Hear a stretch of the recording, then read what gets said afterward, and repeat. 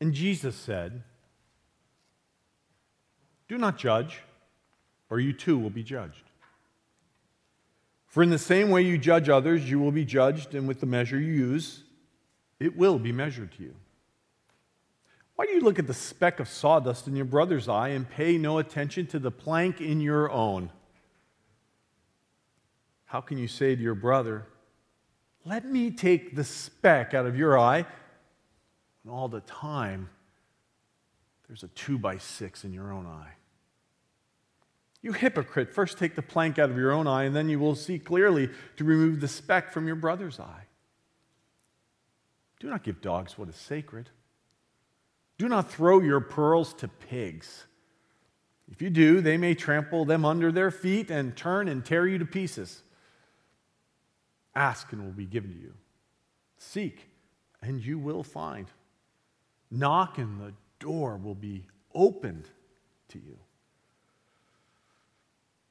For everyone who asks receives. The one who seeks finds.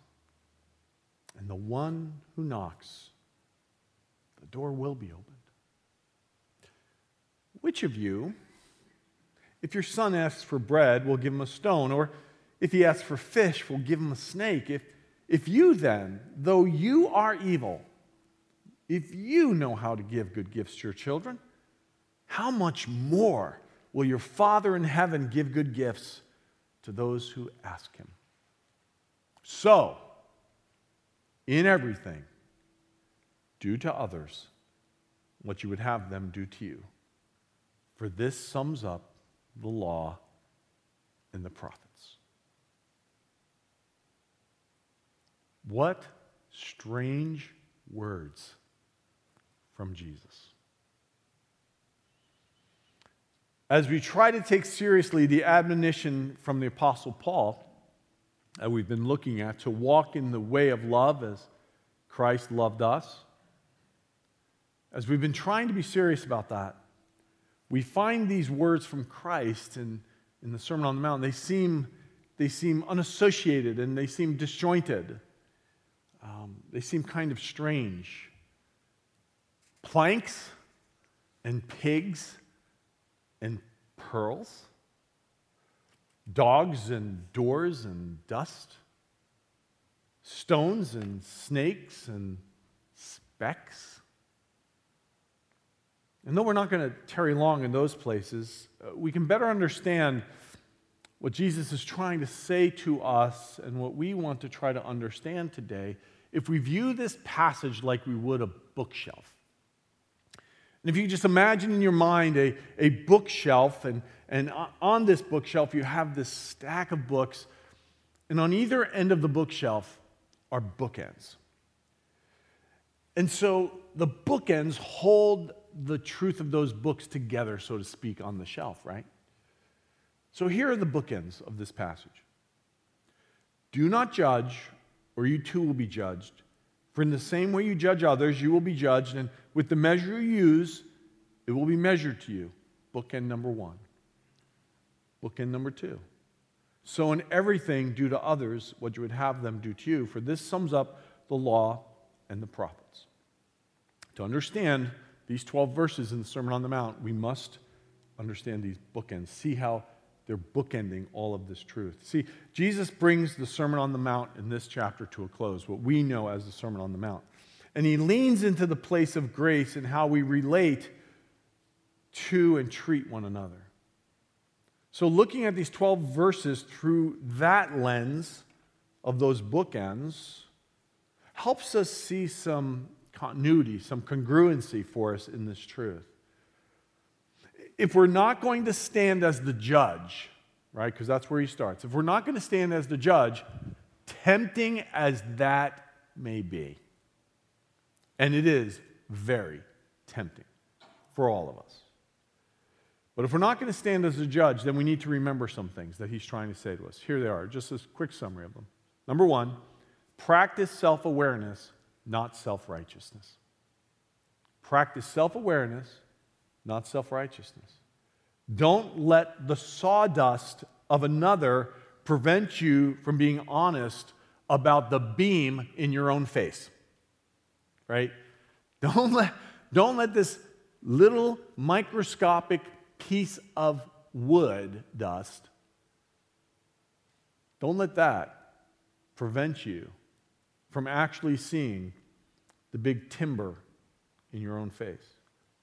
It's always easy to see the faults and the errors, the missteps, the mistakes, the sins of another. I wonder, I've been thinking about this a lot this week. I wonder, is it because we don't want to see our own that we focus on those of another? The faults of others become the device we use to not look at our own faults and foibles and mistakes and sins and failures. So it's much easier to, focus on the faults, the weaknesses, everything that everyone else is not, but they should be, so that we don't have to focus on our own. Scott Saul says there's something incredibly attractive about people who stop pointing their fingers at others, that stop pretending to be totally good and right. That there's something very winsome about people who start taking themselves less seriously and begin to openly and freely admit that they're not all that they should be. And so practice self-awareness, not self-righteousness. Then pigs and pearls equals zero compassion. If we're talking about loving like Jesus, this is an important passage. But when we look at this, we think about don't feed sacred things to dogs or feed pearls to pigs. And we go, what is that about? And most often what we do is we think this refers to the unworthiness of the pigs, right? That, those pigs should not be getting pearls. You're wasting your time because the pigs are unworthy. Is that what Jesus is saying? Do you really think that Jesus is referring to certain people as unworthy as dogs and pigs? Is that consistent with the character and the way Jesus views people? In the context of this passage, when we look in the bookends, could it mean that what Jesus is trying to say to us is that when we try to force feed a pearl to a pig, we're actually not showing love for the pig? Because a pig cannot digest a pearl. A dog cannot digest a sacred scroll. So when we're force feeding a pearl to a pig, we're not really loving them, are we? We're not giving compassion to them, are we? When we force feed the things of God, well, we really aren't thinking about the other person, are we? Pigs and pearls. And then a third thing to remember is don't barge in. This passage has been referred to as a description of the community of prayerful love. In fact, much of the Sermon on the Mount is referred to that. And when we come to asking and seeking and knocking, the first thing we think about is like a formula for prayer. We default oftentimes to taking Scripture and turning it into formulae for us to follow. It makes it easy. Let's just check off the boxes, do X, Y, and Z. So, ask, seek, knock, that's prayer, right?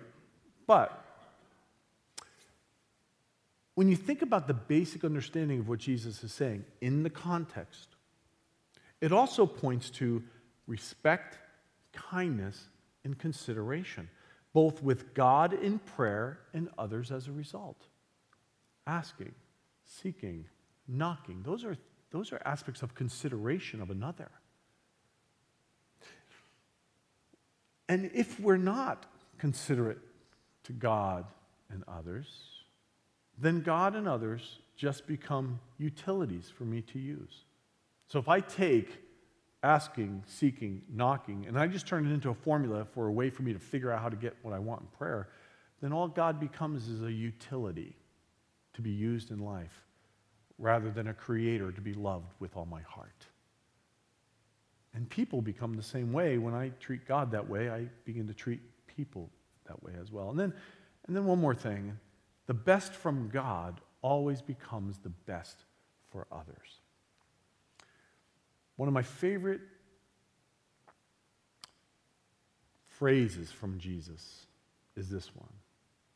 If you, being evil, know how to give good gifts, how much more will your Father in heaven give good gifts to them that ask?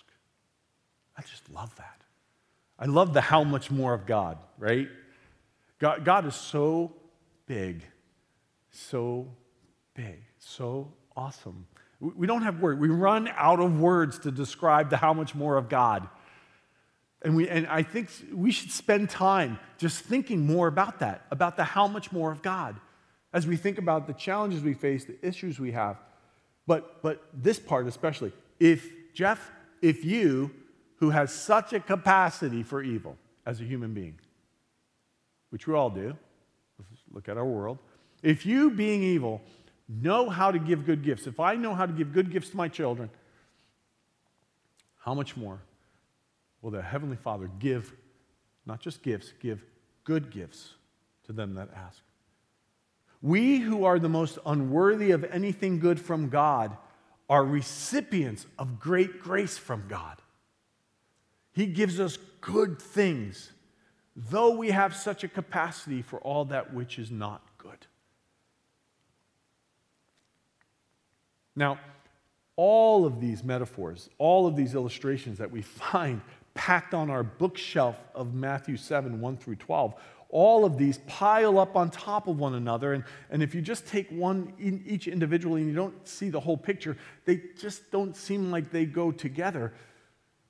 But in doing so, they all point us to the next practice in learning to walk this way of love, the next step in loving like that, so to speak. And if there was ever a time that we needed to live these words, that time is this time. Because what we're talking about this morning is loving like Jesus means simply being graceful. But when I say that, I'm not talking about in terms of like an elegant dancer, a graceful dancer. One thing that I am not, right? It's amazing to me that the wide receivers in the NFL that you're going to watch today, many of them, one of the things that they do is they work at dance maneuvers and they practice with professional dance coaches so they can learn how to move as athletes around a football field. Isn't that interesting? But we're not talking about the grace-filled dancer or the refined and sophisticated person who just seems so graceful. When the Queen comes walking in, when we were watching all the weddings on TV from the royal family, and the Queen comes in, the Queen looks so graceful. The truth is, it's not what we're really talking about. You can be the clumsiest, most accident-prone, graceless person in that sense, or you can be the most simple and unsophisticated and out-of-fashion person, and yet be someone who loves like Jesus as no other. So all of these metaphors and illustrations point us to the beautiful phrase that very well may be the most famous of Jesus in the world. It's an idea that every moral teacher has had to reckon with, even before Jesus' time. And it's that phrase that begins, do unto others. Now, the world knows these words as the golden rule. And when you leave here today, you're going to get a little golden ruler to take with you to remember the golden rule. You can use it as a bookmark, however you want to use it.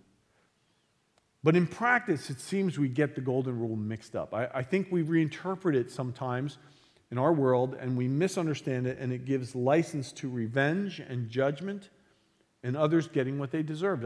I think many think that the golden rule is this, and I think if you ask people on the streets, what's the golden rule? Because many people know the golden rule. Often you'll hear them say this, do unto others as they do to you. Do unto others as they do to you.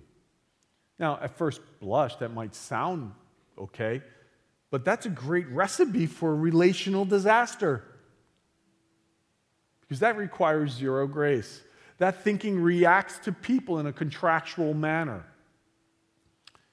when you sign a contract and you don't get what you want, you go after someone to get what they get from them or get what they deserve so that you can get what you deserve.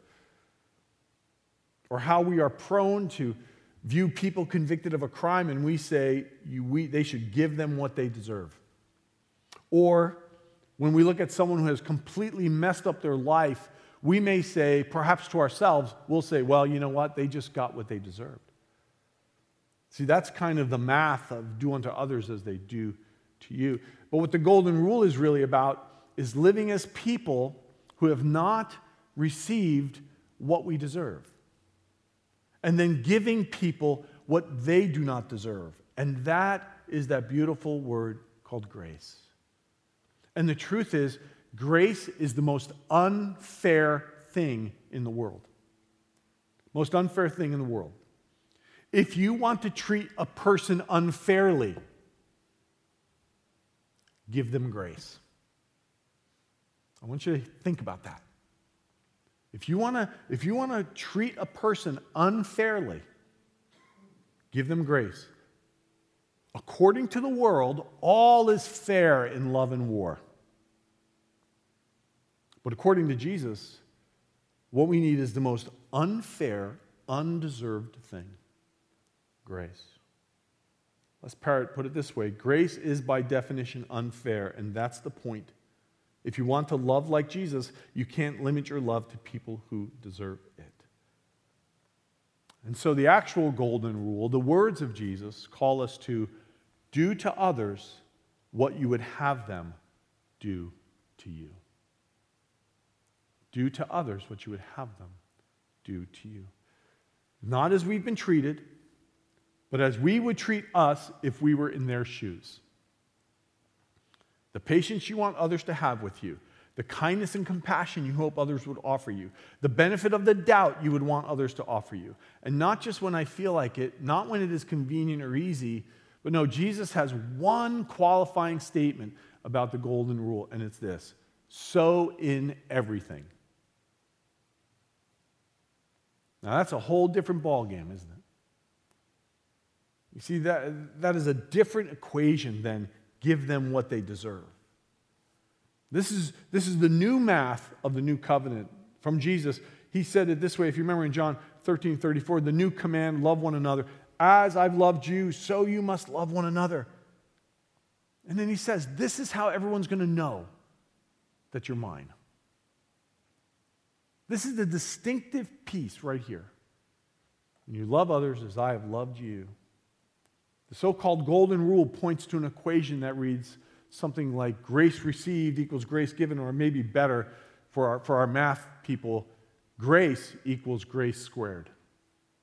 Think about that for a moment. Grace equals grace squared. It seems like the real equation from the gospel of Jesus Christ is God's grace meets us, and then God's grace is multiplied through us. Grace equals grace squared. So in everything, do to others what you would have them do to you. I mean, it's the idea for sure, at the least, that we should give a wide berth of grace to one another.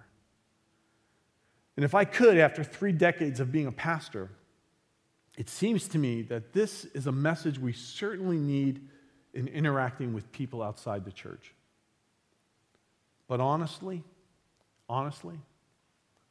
we might most need it right here within the church. Right here.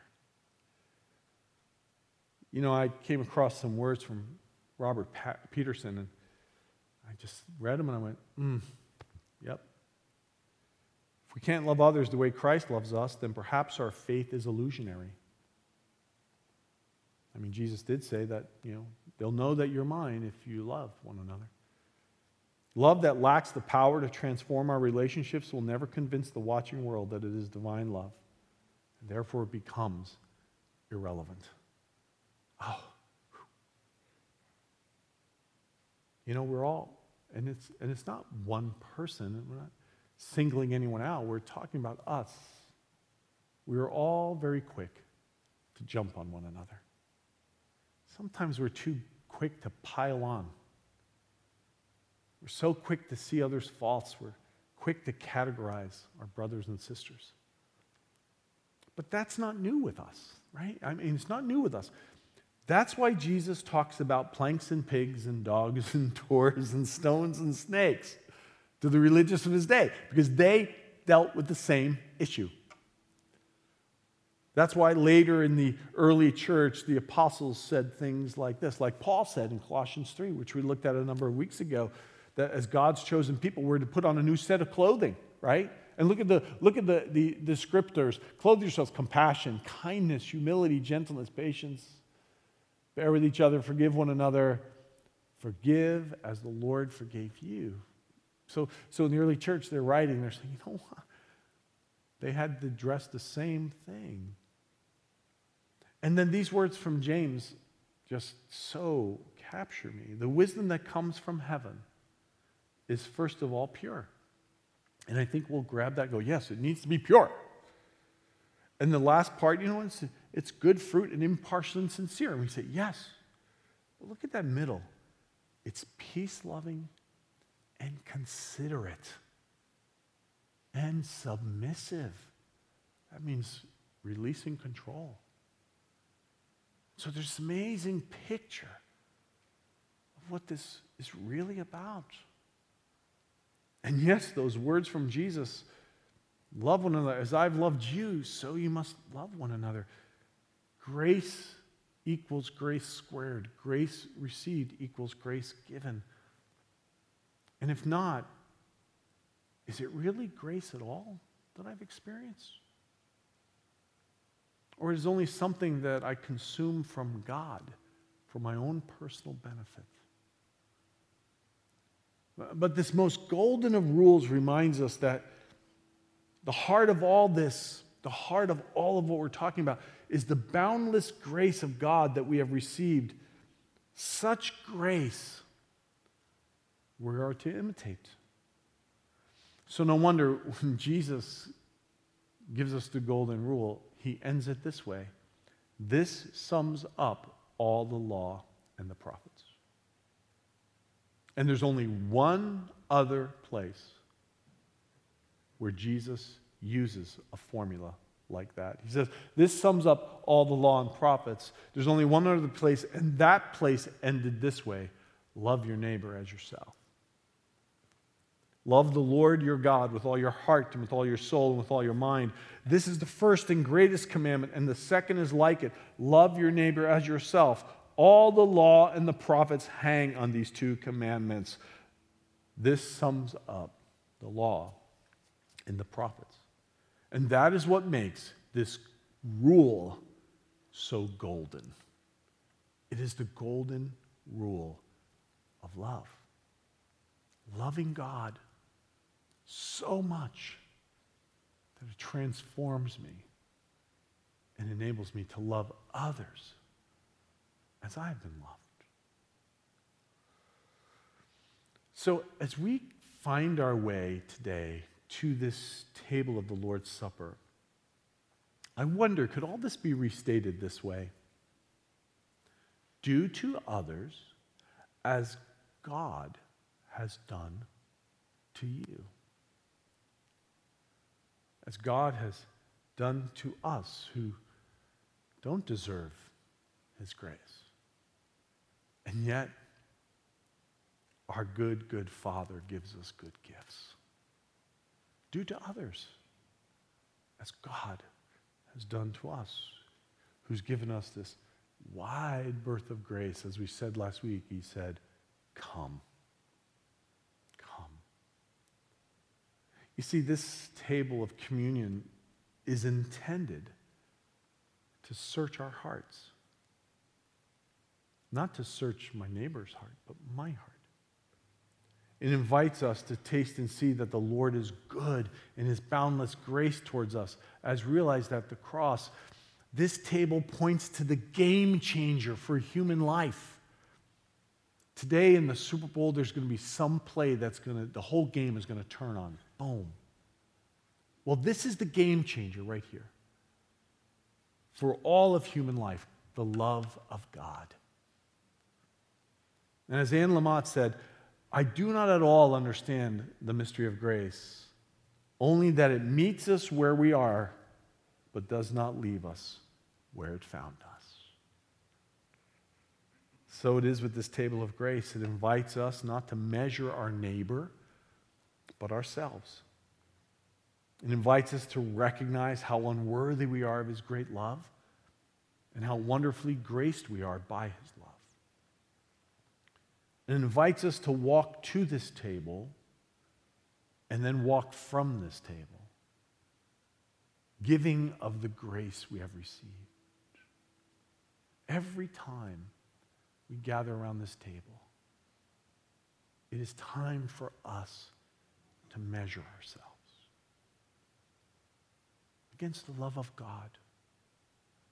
And every one of us is found wanting because none of us deserves it. But here's the good news. If you, being evil, know how to give good gifts to your children, how much more will our Father in heaven give us grace when we ask of it? And this table says to us, go and do the same. So in everything, do unto others as you would have them do to you. Because this sums up everything God has been trying to tell us. I'm going to invite our worship team to come and prepare for communion today. And I'm going to invite Pastor Serena to come, and we're going to prepare for communion today. As we participate in communion, I invite this section and this section to come to this side. I invite this section to come to this station. And as we come today to the table of the Lord, I want to invite you as we hear and as we sing about the deep love of God, do not leave the table unchanged. Come and embrace the love of God. Maybe today you don't feel like you're deserving of that love. No one here is. That's not a disqualifier for this table. Probably the person who's most disqualified for this table is the person who thinks they should be loved by God, that they deserve to be loved by God. But when we humbly come and we submit to him and we say,